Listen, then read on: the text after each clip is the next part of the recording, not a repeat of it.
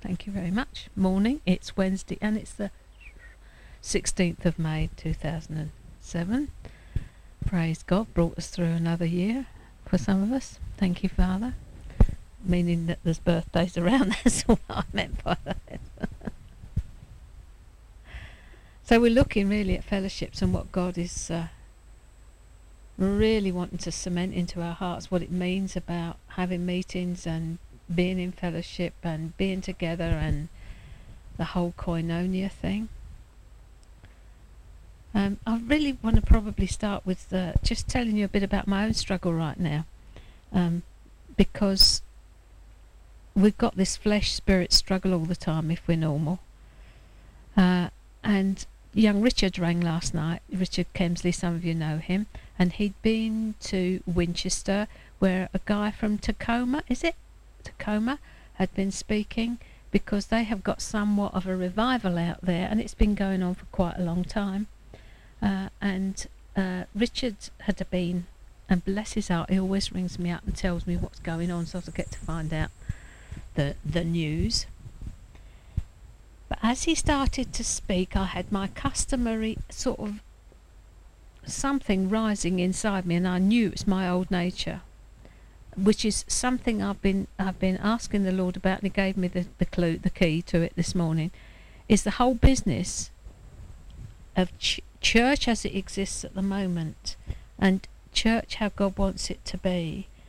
And I could feel this rising, which I knew would be a block to what he actually wanted to say to me if I didn't get top sides of it, because I knew that what would be happening would be my opinion rising up instead of hearing what he said. So I sort of said, "Sure, get down," and began to open my heart to what he wanted to say.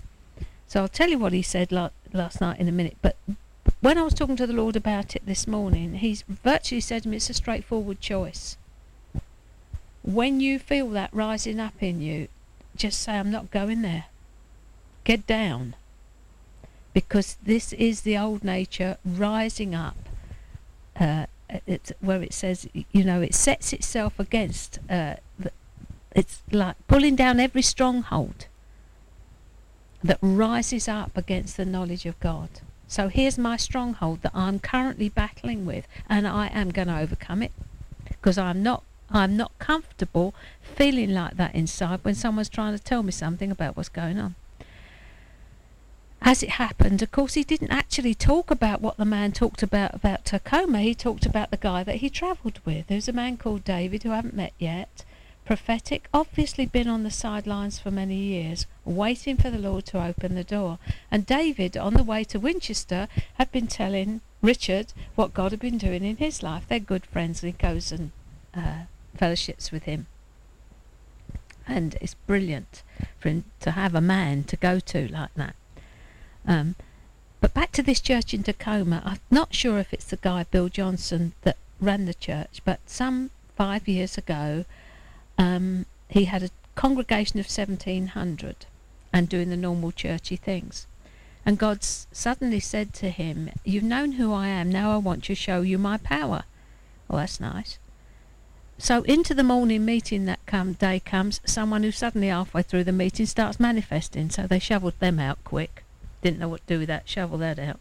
So the evening meeting comes along, and sure enough, in comes a woman in the middle of it, starts manifesting. Shovel that one out quick, don't want that here, can't deal with this.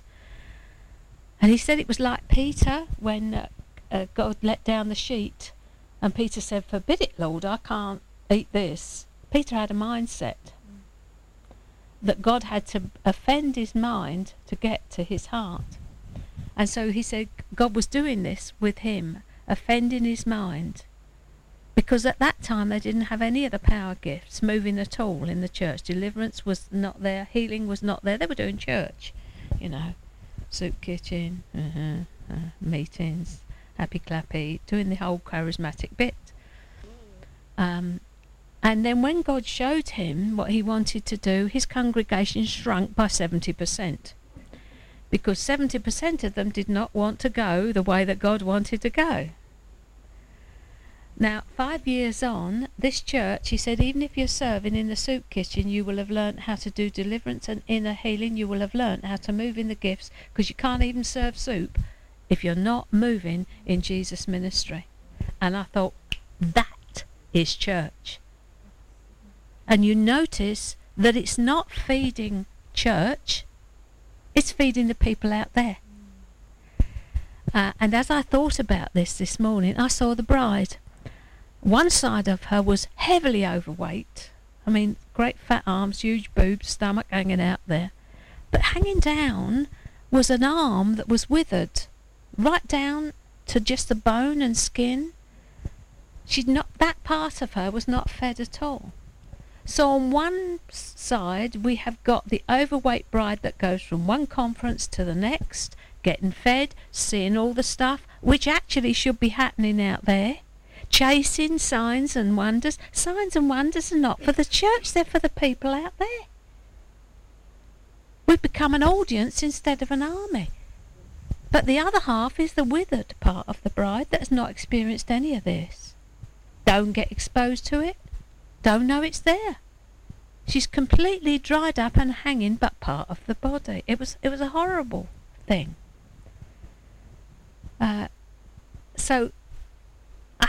That is the way I'm sensing it, that God is saying, we've got to stop fattening ourselves up and get lean and fit, get healed and get cracking with whatever his destiny is for you. And it will be different for every single person. But as Graham is saying, he has got a prophetic destiny for every one of us. So we need to get cracking with finding out what that is. And not constantly, when I'm healed, I'll do it. No, you are. Get out and do it. Heal, you on the way. When he put the mud on the man's eyes, he went and he saw. So you've got what you need. Now go and you'll see. So to an extent, there is this having to move with the pushing. As you go on in that CD, he says, I'm going to push you. I'm going to push you into a higher place in me. I thought, some will love it, some will hate it. Will I like it? Sometimes I will and sometimes I won't, but pushed I'm going to be. Anyway, there we are. So then Richard started talking about what David had been experiencing, and somehow or other a door has opened for Joyce. What's the name of the island? Off Vancouver Island? And he had somehow gone to backtrack. He'd gone to Graham Cook's conference, permission granted. And I think he must have sat next to a pastor. And this pastor's saying to him, I don't understand. What's he saying? I can't understand what he's saying. What's he saying? What's he mean?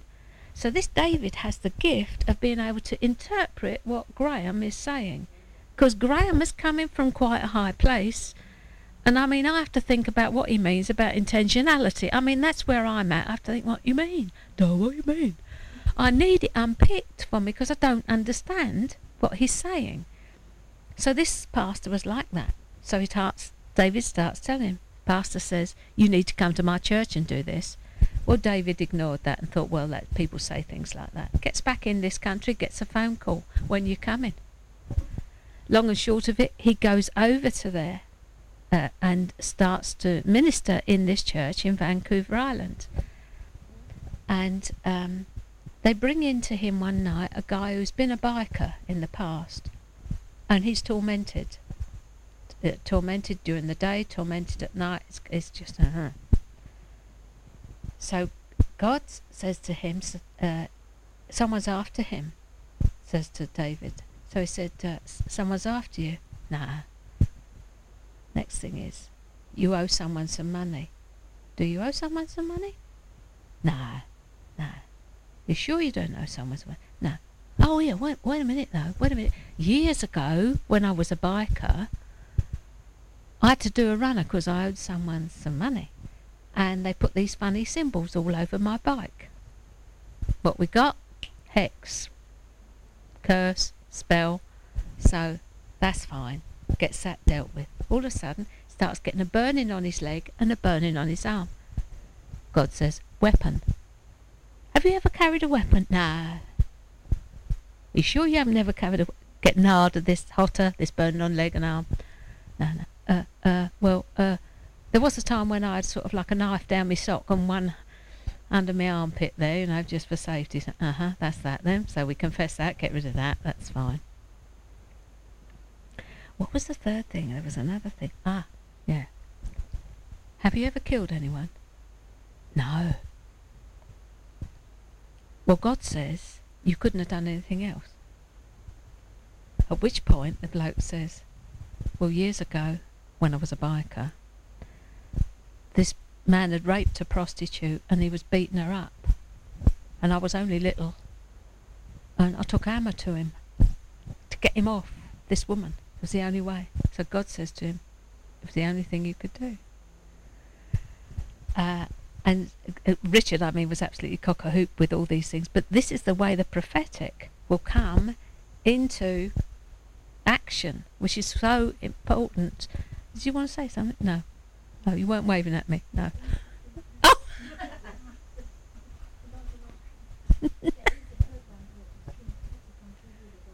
Yeah. Pat Cocking, or Pat King now she is, isn't she? Yeah. You have to go as the Lord leads, where he leads you to go, and you don't go thinking this is a bright idea. Because when I heard what Richard was saying, I thought, don't tell me they're bringing it over here and now they want to make a carbon copy, because that was instinctively what I thought. So as I say, he didn't really speak too much about what the man from Tacoma said. He spoke about what actually David was saying and how the door was opening for David's ministry. It's like those of us, there was a prophetic word that have sat on the sidelines for years and years and years. God's opening the door and shoving us through, and we're sort of like going round a revolving door, a bit of a surprised expression on our face as we shoot through the other side. Anyway, so that's bringing me up to speed with what I've heard over the last 24 hours, which was absolutely brilliant. I mean, my heart sang. I said, I'm so blessed, because I'm just so thrilled for him, just so pleased for him, that which God has determined for him is coming about, is coming to pass.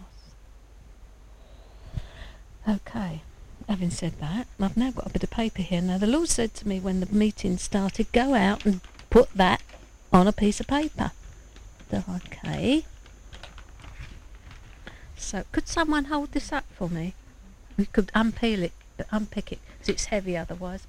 There's 2 sheets there. Thank you. What we're going to look at a little bit, I think, is the difference between eros and agape. And how, if we don't walk in agape, we're sunk. So the scripture that I want to draw your attention to is Ephesians 4. Thank you, Jane. I'll have a look at it as well.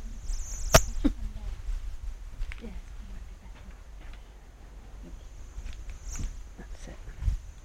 I'll read this out for those that are going to listen on the CD. The sheet of paper with a line drawn across the middle, and underneath it is the word eros with an arrow turned back on itself, which indicates self-referential love. It's self-indulgent, and it's meet my needs.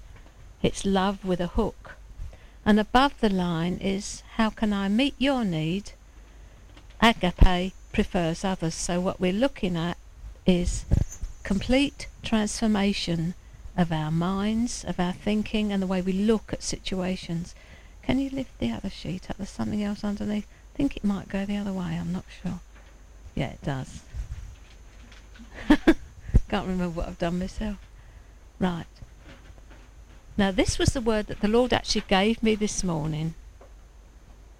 The law of re-relating. And this is the law of relating to people, things, money, children, family, circumstances, everything totally differently.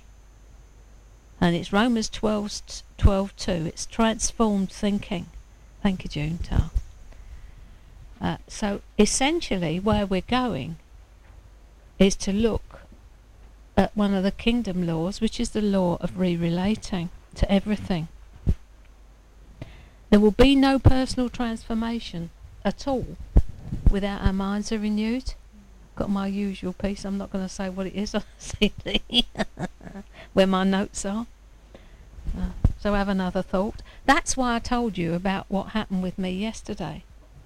That is part of my process of having my thinking transformed. I'm not going there, because that will minister death to me, going there. So I'm either ministering life or death to myself. I'm either ministering bondage or freedom to myself. There's no in between.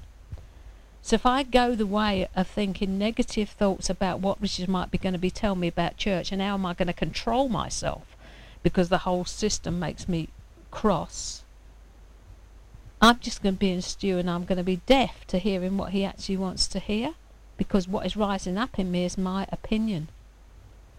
So now God has shown me the key is to shut. Can't say that on the thingy, can I? So unless our thinking falls into line with God's, we'll only ever have access to knowledge instead of wisdom. You can have a head full of knowledge, which will help you not at all, because it's the wisdom of God that you need. His ways are so much higher. He gave me a revelation of that between the kitchen and the lounge one day. My ways are not your ways, neither are my thoughts your thoughts. And I said, no, I know that, Lord. No, you don't know that. What I'm saying is my way of love. That's what that passage is talking about, is so much higher than your way of love. Your way of love, Beryl, is self-referential. In it, it's got me at the centre of it, and that is not pretty. And it's a process. You can't have prayer ministry for it. You can't have laying on of hands for an impartation of it. The thing has got to be put to death. It really is a cross at work in our lives, so that we no longer have just access to knowledge, but we have wisdom. I'm crying out for the Lord to show me the treasure in people. He's doing it. Because people can present to you things that are not pretty. And you think, stuff you. If you're in the natural, and you as well, mate. May you enjoy it. I wish you pleasure in it. That's when I'm having a carnal moment. But it's not the way that God sees things. So I'm having to say, Father, what's your perspective on this? And he will make sure that there are people around you when you start to embark on this that will get up your nostrils. They really will. I want to read the scripture that I'm coming to. It's Ephesians 4. And it's verse 22 and 23. And I liked it in the Amplified. Strip yourselves of your former nature. Put off and discard your old unrenewed self, which characterized your previous manner of life, and becomes corrupt through lusts and desires that spring from delusion. And be constantly renewed. Constantly, this is ongoing, it's not just a once-off. In the spirit of your mind, having a fresh mental and spiritual attitude. And verse 24, and put on the new nature, the regenerate self, created in God's image, godlike in true righteousness and holiness. Graham would say, can I have a carnal moment, Lord? You know, we can have a carnal moment and indulge our fleshly desires, but I tell you, you won't enjoy it. The further you go on, I have a right to speak, and I'm just going to say this because nobody ever listened to me when I was a child, and I never had the chance to say it. You might get a momentary pleasure at saying what you felt you needed to say, but it ain't coming out of your new nature. It's coming straight out of your old. It's coming out of a well of resentment and bitterness that you were never enabled to speak when you were young. It's got to be discarded, because only poison is coming out. The poison of asps is under their tongue. It's only poison that is coming out from a well like that. You've got to say, look at this bottle and think, it's no good. I'm not drinking from that. It's marked poison. You cannot drink from the well of your own fallen nature, because you'll minister death to yourself and to everybody else. I said to the Lord, when I began to get a sense of what he wanted to say, after listening to Graham, I thought, I'm going to come like a bucket of cold water. But actually, you see, it's agape. I want to see you transformed into what he wants. I want to be transformed into what he wants. And to do that, I've got to nail this thing. You know, and it's choices. We cannot say that we don't have a choice, because, as Anne said, free will was what Adam was given in the garden. It's a name for nothing. The prayer of relinquishment is the greatest prayer you can ever pray. To relinquish that which you think you are holding but is actually holding you. If there's anything that you can't let go of, and this is where the law of re-relating comes in, whatever it is, it's got you, you haven't got it. You think that you are holding on to it because you need it, but actually it's got you in a grip like iron. And you let go of it and you come into freedom. So whatever it is, money, children, family, parents, houses, possessions, I don't care, you put your own thingy in the space. Whatever it is, just ask the Lord, what's holding me? What has me that I think I've got? You can't go through the squeezed place that Jesus will take you through to bring you into freedom carrying anything at all. It's just you and him going through that little space. And there's a lot of it going on right now. I had a young lad on the phone yesterday and I handled it extremely badly. I realised afterwards I should have said to him, I'll pray about it and come back to you. I'm learning. Because he told me such a sorry tale.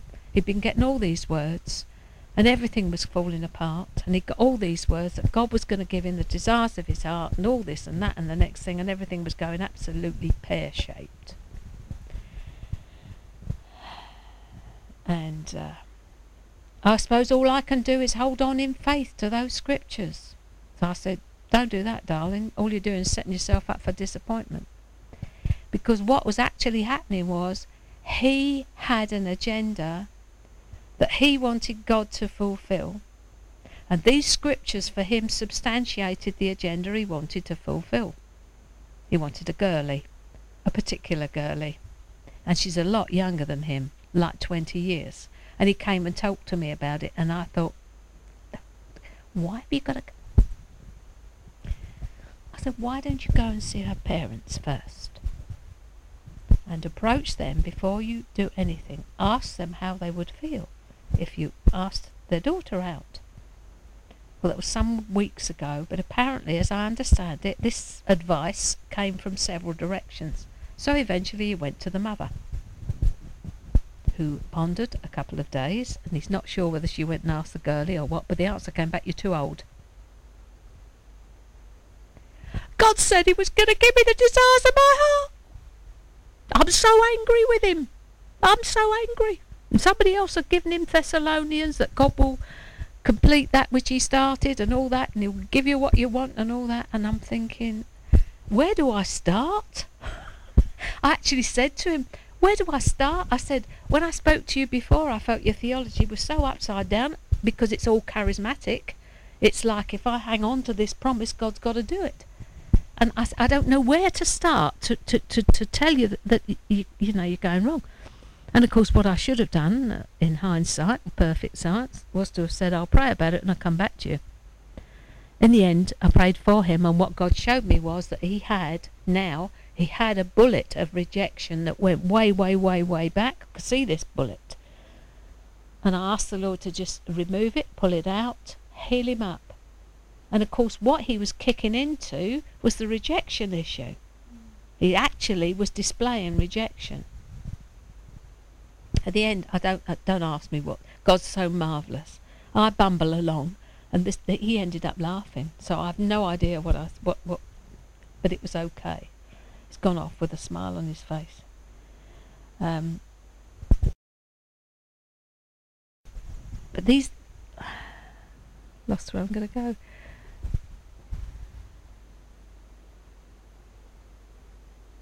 Anyway, I was annoyed with myself for not having thought quickly enough to say, give me the facts, I'll go away and I'll pray about it and come back to you with something, because I'm crying out to the Lord, what do you want to say here? What's wisdom here? You know, there's all this little going on while I'm listening to the person. So I didn't want it to come out of my old fallen nature, but I realised afterwards, when I did calm down and quieted before the Lord, yes, God does want to give him the desires of his heart, but he himself, God himself, will choose who that is. Where it's gone pear-shaped is he's gone out and selected who he wants. That's mine, that's the one I want. And it's not God's choice for him. So now he's angry with God because he doesn't understand. I don't think I've got a telephone number, or have I got a telephone? Have I? Right, I might ring him back and just say, put your ears around this one. I tried to get him to come here last night to listen to Graham Cook's CD, because I thought you need to get God's perspective on this. But this is popping up all over the body of Christ right now, because God is squeezing us, I believe, through this narrow place of Ephesians 4, 22, 23, 24 and Romans 12, 2. About being getting rid of anything that holds us. And I tell you that prophets and the prophetic generally will always attack any notion or practice that threatens the freedom of people. I think probably that's why I get a steam up when I hear about the way people are so damaged with what currently goes on in church. And I know we're in transition, and I'm trying to get control of my own emotion in the situation, but I think that is what kicks in when I hear these things. I get angry about the fact that actually the leadership do not understand what God's doing, largely. By and large, they don't, because they're so busy and cumbered about with the running of their churches and the people's needs, they don't have time to hear him. And most often it's not a plurality of leadership at all. It's one man up the front there who cannot possibly serve the needs of all these. He's not meant to. That's why I'm really seeing the corporate as well as I'm seeing the individual. And I'm wanting to bring there is a place for every individual to fulfill. Nobody is sidelined as far as God is concerned. And I think we've probably explored this before, but the most brilliant thing that came to my mind again this week was Jesus' selection of Peter and the other boys to follow him. Now, when disciples wanted to follow a rabbi, they would go to the rabbi and he would check them out to see whether they were worth taking on. The rabbi would have upwards of 200 or 300 followers who would walk round with him, following, hearing his wisdom and, his gold dropping from his mouth there. But he'd have a little circle of 10 or 12 who he would specially bring along because he could see that what he was teaching they would retain. I think I've told you about, haven't I, the sponge, the funnel, the sifter and the sieve? That's how they... Oh, brilliant. If you haven't told it, you'll love this. The sponge sucks up everything, the good, the bad and the ugly. Takes it all in. I bet the thing like that. So that's that. The funnel, open at one end, put it all in, wonderful stuff, drop straight out the bottom. Come back to you next week. What did you hear last week? What? Oh, gone. Drop straight through the hole in the middle. That's okay, that's one. The sifter sifts out all the lumps and keeps those, my word. All the unnecessary, did Paul have a wife? If he did, was he celibate? Was this, how old was he? All these unnecessary bits of trivia. Hold on to all that. Let's all the good stuff go. But the sifter sifts out the fine flour and ditches the stuff that's no good. So you're looking for sifters. Ones that will hear the word, understand it, retain it, and guess what? Be able to pass it on to others. You're not looking for a sponge, a funnel or a sieve. So this is the way the rabbis chose them. And if they were no good, they'd say, boy, go back and join your father's business. So they would send them back. These boys were fishing. They've been sent back. Because as far as the rabbis were concerned, they were not the stuff they were looking for. So Jesus strolls along the beach one morning, sees these boys, follow me. He's chosen the unlearned. What was it in Acts? They wist that these unlearned fishermen had been with Jesus. They figured it. They saw it. So he doesn't pick the intellectuals. Here am I. I'm not an intellectual, not well educated, don't know one end of a screw from the other, not that I need to, but you know what I mean. And Jesus comes along and says, you're just what I want, June. You're just what I want, Dominique. You're just what I want. You're just what I want. Because you're not educated up to the eyebrows. You haven't got loads of ideas, but you're just what I want. I can do something with this. God doesn't look the way we do. So it's all about this transformation of our mind. So you get people saying like this person did to me. It's always hoot when I think of it. I can't imagine why God chose you. I really can't understand that at all. I said, neither can I. It's brilliant, isn't it? I just, he must have been out of his mind, really. Yeah, well, why didn't he choose me, was what he was saying. But, well, maybe it's because your head couldn't get in through the door. Perhaps that's what it was. Anyway, there we are. That's neither here nor there. I mean, no rancour there. That's just an observation. So it's all about being transformed through the renewing of our minds, because if you ask him, he will show you how he sees a situation. But you have to be prepared to lay down your preconceived ideas, like I did last night. I mean, I had a wrestling match for about 2 seconds flat. I thought, I'm going to get control of this thing, shut up. It's real. The fallen nature is voracious, and it's got a bite to it, if any of you have got one. And the victory begins to come when you recognise it. When you think, hey up, that's not Jesus rising up there. You can feel it. I can. If it starts from here, it comes up. And I'm thinking, get down. A good job to have is mine if you want to get your old nature dealt with. You get provoked right, left and centre. You get good training for keeping it quiet. But obviously there is a bit more provocation that needs to come yet to kill this thing off completely. So there we are, wherever my little notices are. Yes, I want them again. Yeah. So what we started off with was this eros, self-referential love. You can ask the Lord where you have self-referential love.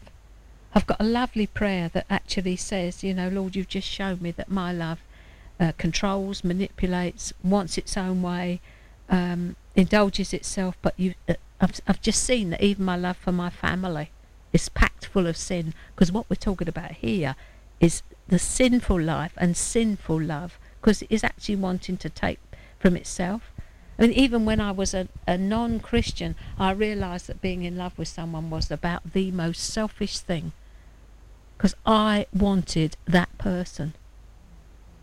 I wanted to own them, I wanted to possess them, and I wanted them doing what I wanted them to do to meet my needs, please. I mean, that book, Men are from Mars, Women are from Venus, it actually says how to get your needs met.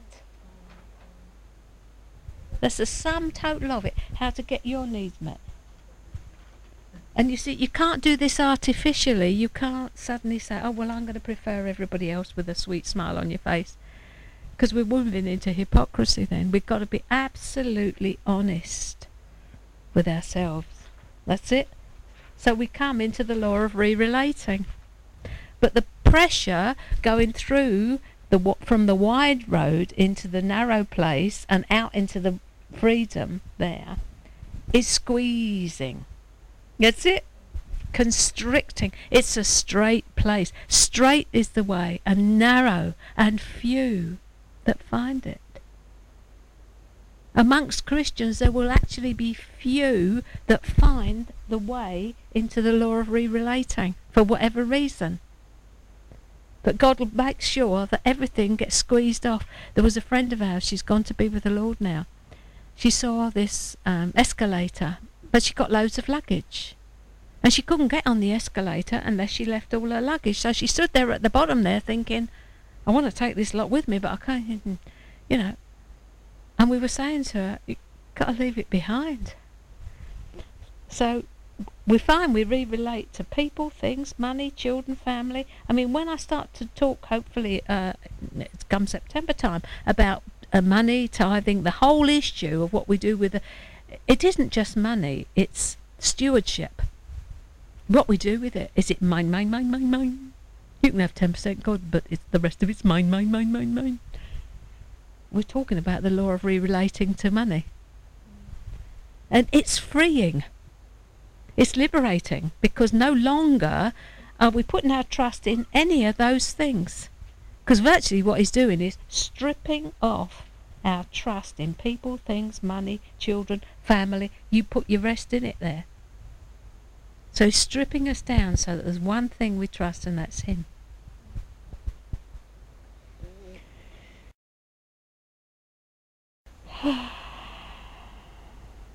So prophets always attack any notion or practice that threatens the freedom of people. And these things are bondage. Because when you pop out the other end, you are free to love people, have things without strings. Don't stick to your fingers like Punchinello. The dots drop off. Nothing is going to hold us. We're then absolutely free when we love not our lives to the death. That's the last thing to go, is actually relinquishing your right to your life and saying, Lord, whatever you do with it, it's up to you.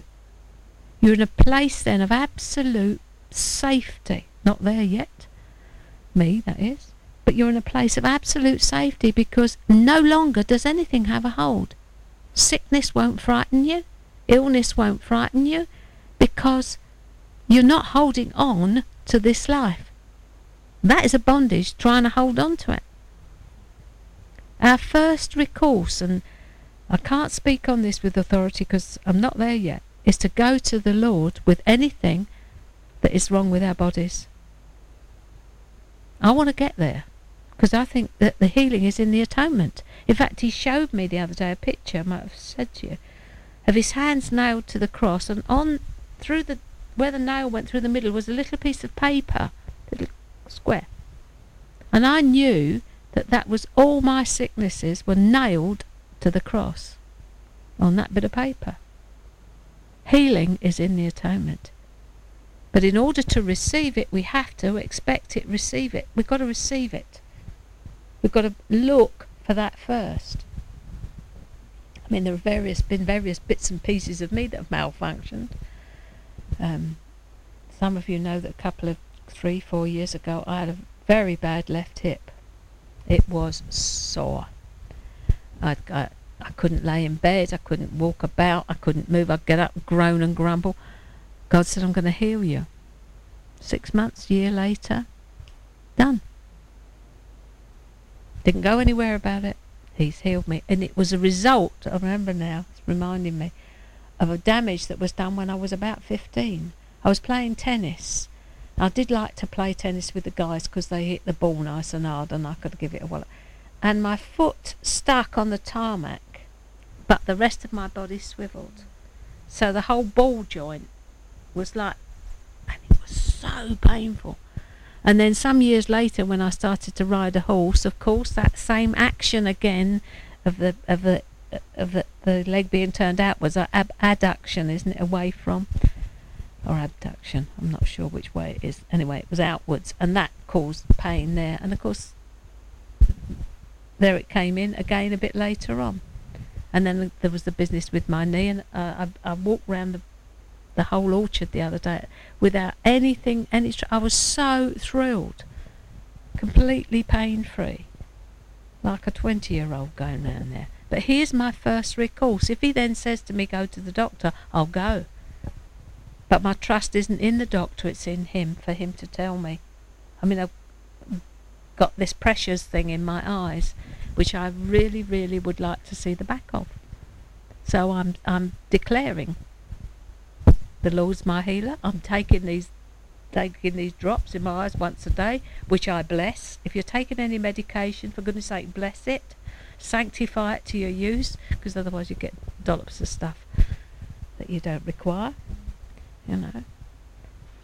But I'm not advocating that anybody stops taking medicines. Please don't hear what I'm saying. We're on a progression into the heart of God to see what He's done for us in the atonement.